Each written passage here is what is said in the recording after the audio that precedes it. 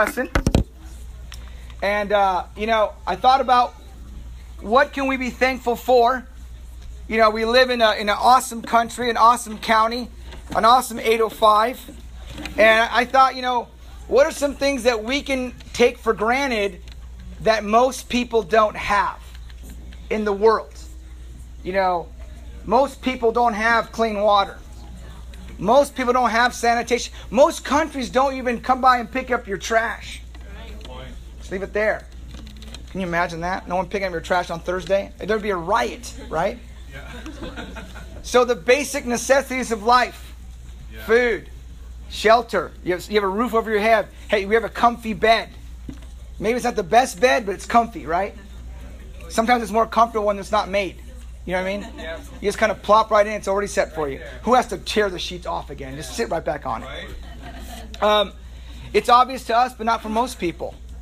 How about lovely family and silly friends? Our family and our silly friends.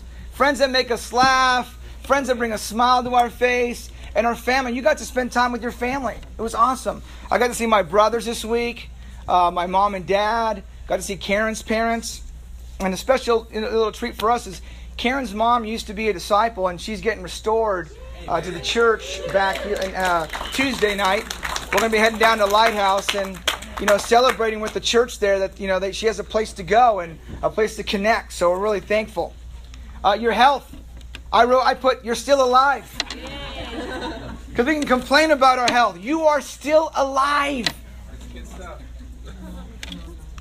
What about gaining wisdom with age? What about our Legends group? They're getting wiser and smarter.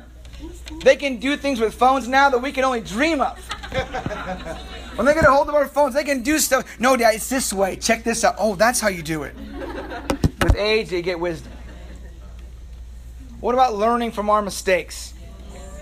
There are two peoples in this world of ours. One who are broken because of the hardship, and the other who come out stronger because of the hardship. The mistakes and failures that we can make, we face them because they're the best lessons of life. And I can't imagine being without them, who I am today, without the hardships, the mistakes, because I learned more from them than my victories and successes. True to all the Tiger moms out there, education, I put it in there for you. Be grateful for going to school. Most people don't get educated. Our education is free. Well, sort of. Sort of free. We pay for it. It feels free. That's the point. You have access to it. You can be educated. And when you're educated, legends and kids, you can live an independent life, have your own money, your own place to live, and you can do what you want. Right? Because education will provide that for you. Yeah. Here's one. Music. Yeah. Isn't it amazing how much music knows you? Oh, yeah. A sermon doesn't make you cry, but man, the right song at the right moment, the right time, oh man. You are crying on the freeway, you're slobbering all over yourself. Isn't it the music that makes the movie? Yeah. You see the scene, but without the music, it doesn't stir you. Music knows us. It knows what I want. Music always has bad timing. When you have a heartache of a song or a life moment, for instance, when I was growing up, my girlfriend had broken up with me. This was back in the 90s, early 90s. And I'm not kidding you, every single day I turned the radio on, there was Sinead O'Connor. Singing every day about my heartbreak. Cried 4 days straight. Music knows us. You can't escape. What about moments? Moments when you spend time with the best people in your life. The ones now and the ones yet to come. You might have thought people back in your history of your life that there are moments where you cherish. Maybe you've captured with a picture or with a video. But there are moments. The moment your first child was born. The moment you said, I do. And you're like, man, I'm in. I'm married. The moment you said, this is where I become a disciple. A moment where you say, this is where I'm moving out of my parents' house.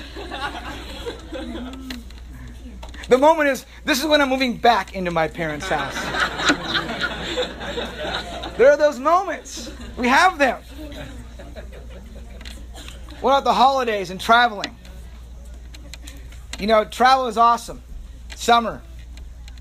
Where you go, and the Christmas holidays coming up. What about this? Waking up every day. You wake up and there's life. You believe that there was a yesterday and now there's a today because I woke up. Another day with new hopes, new love, new tears, new lessons, new successes, new failures, new experiences, all stitched together just because you woke up. God says this in that letter to the church. He's encouraging the church, or the Old Testament people, I will give thanks to you, Lord, with all my heart. I will tell of all your wonderful deeds. So God always wanted us to remember the things that we can take for granted, that they all come from Him. And He says here, to be thankful with all your heart. Give thanks with all of your entire heart.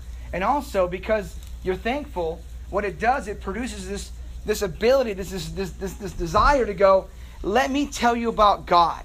And you share your God with others. And Paul writes this letter to the church in Thessalonica, and he says, hey, rejoice always. That means good times and bad.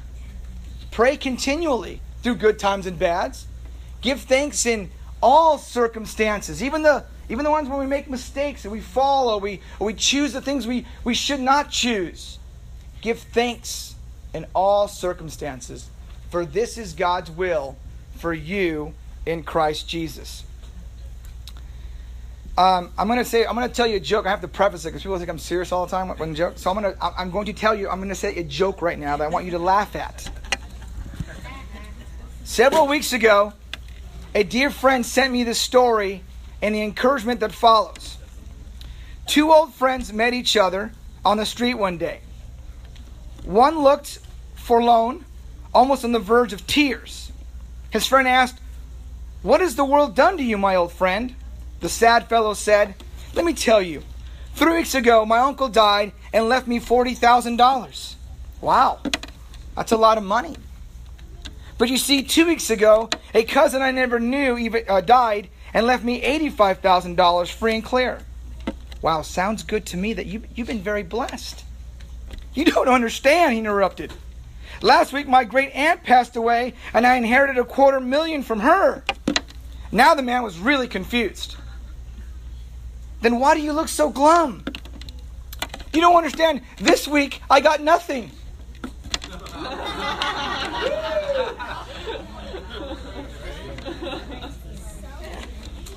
And sometimes that's the problem with receiving things on a regular basis. For even a gift that we can expect, our natural tendency is that we receive the gift long enough, we come to view it as an entitlement. We deserve it. It's ours. When we feel hurt, even angry, when we don't receive it any longer, and we forget to be thankful in all circumstances. I hope that joke made you laugh, because when I read it, I was like, that's how I can be. That's easily how I can be. Entitled. Where's my dinner? Why isn't it being cooked, wife of mine? God made you for one reason. Right? Guys are like, oh man, just talk about yourself, bro. Talk about yourself. I understand. I get that. It's the same way with God's blessings when we receive it every day. The list I went over. You know, we don't deserve our comfortable homes that we live in, the beautiful scenery around us, the clean drinking water we get to drink. We're very specific. Tap, oh my, no. Filtered. Just think about that for a moment. Our tap is clean water. No. That was when I was little. Now I drink filtered. Most people in the world don't even have clean water. And when it stops working, oh man, the rage comes in. We get really upset. So we expect these good things. So I want us to make an effort in remembering things that we get and blessed with every day, that we're grateful.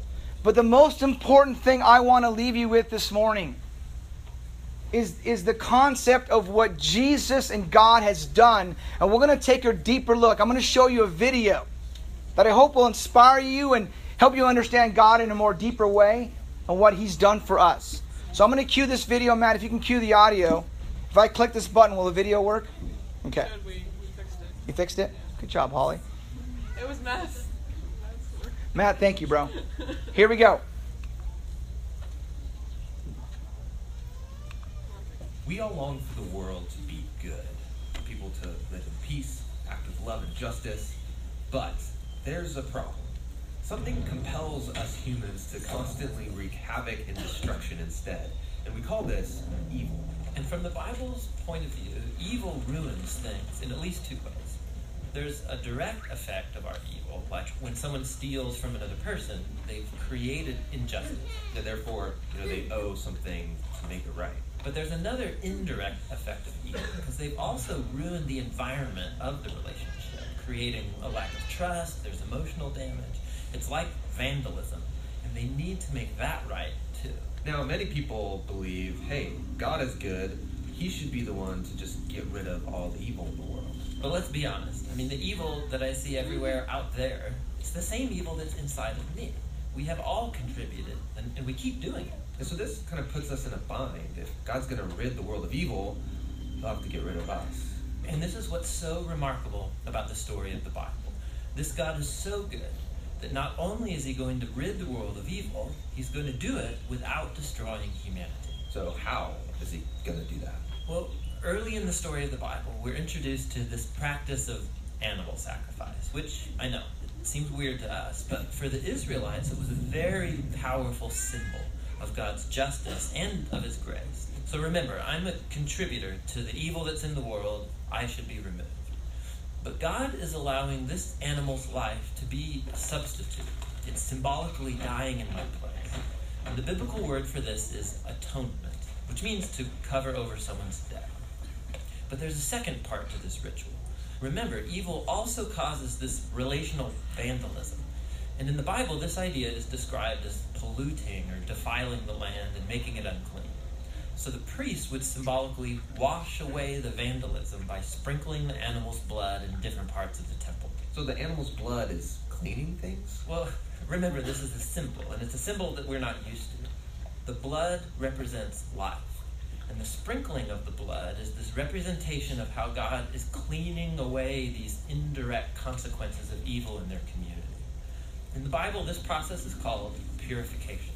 And so the temple and the land now become a clean space where God and His people can live together in peace. So this ritual makes things right between Israel and God. And more than that, the Israelites experience God's love and His grace through these symbols. And by being forgiven, ideally, this would compel them to become people of love and grace too. Right, that's the ideal, but it wasn't always happening. Right. So the prophet Isaiah, for example, he talks a lot about this. He opens his book by saying that the continual sacrifices of the Israelites had become meaningless because they were also allowing great evil in their midst, ignoring the poor and the oppressed. Even the Israelite kings were distorting justice. But Isaiah looked forward to a day when a new king from the line of David would come and deal with evil, but in a surprising way. The king would become a servant, and not just serve, but also suffer and die for the evil committed by his own people. And his life would be offered as a sacrifice. And this is the promise Jesus believed He was fulfilling. He's the King of Israel, suffering and dying on the cross. In fact, Jesus Himself used Isaiah's words when He said that He came to serve and give His life as a ransom for many. And that word ransom refers to a sacrifice of atonement. And so all over the New Testament, we hear about how Jesus' death was an atoning sacrifice for us. It covered the debt that humans owe God for contributing to all of the evil and death in this world. But the New Testament authors also talk about Jesus' death as providing purification. And so we hear about Jesus' blood as a symbol of his life, having this ability to wash away the vandalism that evil has caused in us and around us, so we can now live at peace with God. So that's the meaning behind Jesus' death. But there's more to the story. Yeah, the New Testament makes this powerful claim that Jesus' death was not final. He rose from the dead. And so he's the sacrifice who broke the power of death and evil, which means that he lives on to offer his life to anyone who will accept it. He is the perfect sacrifice to which all the previous sacrifices were pointing all along. So because of Jesus, the early Christians stopped participating in the ritual of animal sacrifice. But they were given new rituals. There are two that Jesus taught his followers to perform. The first is called baptism. Just as Jesus died, so going into the water becomes this personal connection you now have to his death. And in coming out of the water, you, so to speak, come back to life with Jesus. So baptism is the sacred ritual that joins your story to Jesus' death and his resurrection. The second ritual is called the Lord's Supper, which is a reenactment of Jesus' last meal with his disciples, and he used bread and wine to portray his coming death as a sacrifice. And so now, followers of Jesus, they take the bread and the cup regularly to remember and to participate in the power of Jesus' death and in his life. So these rituals, they remind us of God's love and encourage us to live a life of love and grace. But they do more than that. They connect us to a new life source. The very power that brought Jesus back from the dead is the same power that can deal with the evil in our own lives and transform us into people who lead lives of love and peace.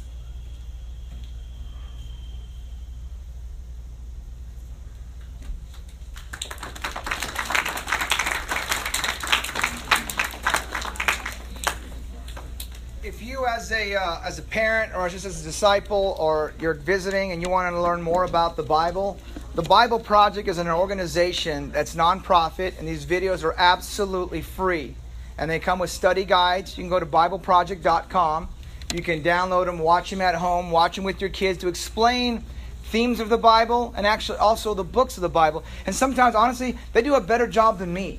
And I'm trying to explain, I'm always fumbling and what. Listen, and when I saw this, I thought, hey, if everyone had access to this, how much better would it be in teaching our kids and ourselves those things that we have questions on. Again, another thing to be grateful for. Another thing to be, and it's absolutely free. Wow. Love this place. Now, I support them. I give them a monthly dollars each month to support this project because I want it to keep going because I think it benefits everybody. So that's pretty cool. So, in that video, we come to Timothy, who is leading a church, and Paul's writing to Timothy. And he writes this letter to him, teaching him, instructing him.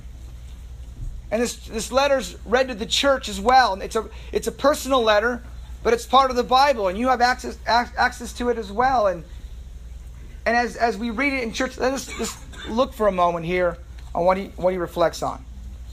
Paul says, I urge you then, first of all, that petitions, prayers, intercessions, and thanksgiving be made for everyone, for kings and all those in authority, that we may live peaceful and quiet lives in all godliness and holiness. This was written at a time where was to come emperors who would systematically dispose of your brothers and sisters, who would hunt them and kill them and confiscate their property. This is what was urged. To pray for those in authority. Pray for the kings and the emperors as they're killing you.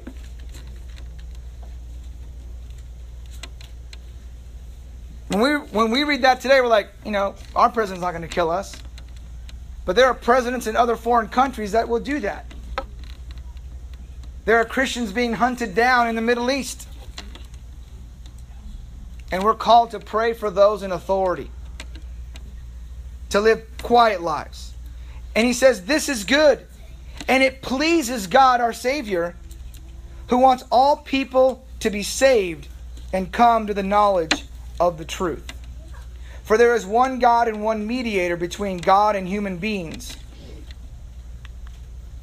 Christ Jesus himself human, who gave himself as a, there's that word, ransom, atonement for all people. This has now been witnessed to at the proper time. Living in peace. Showing the world that God can redeem anyone. Everyone is redeemable. Everyone, because Christ already sacrificed himself for them. So as we leave here this morning, let us leave with a resolve to proclaim God's word to all people, to everyone. As you go from here to there, as you get reconnected with old friends, old co-workers, old acquaintances, that you show your gratitude and extend the invitation to them and make them aware of what Jesus has done for them. With that, have a great afternoon. Don't forget, we're going to start with our kids right after service. That concludes our service. Thanks for coming.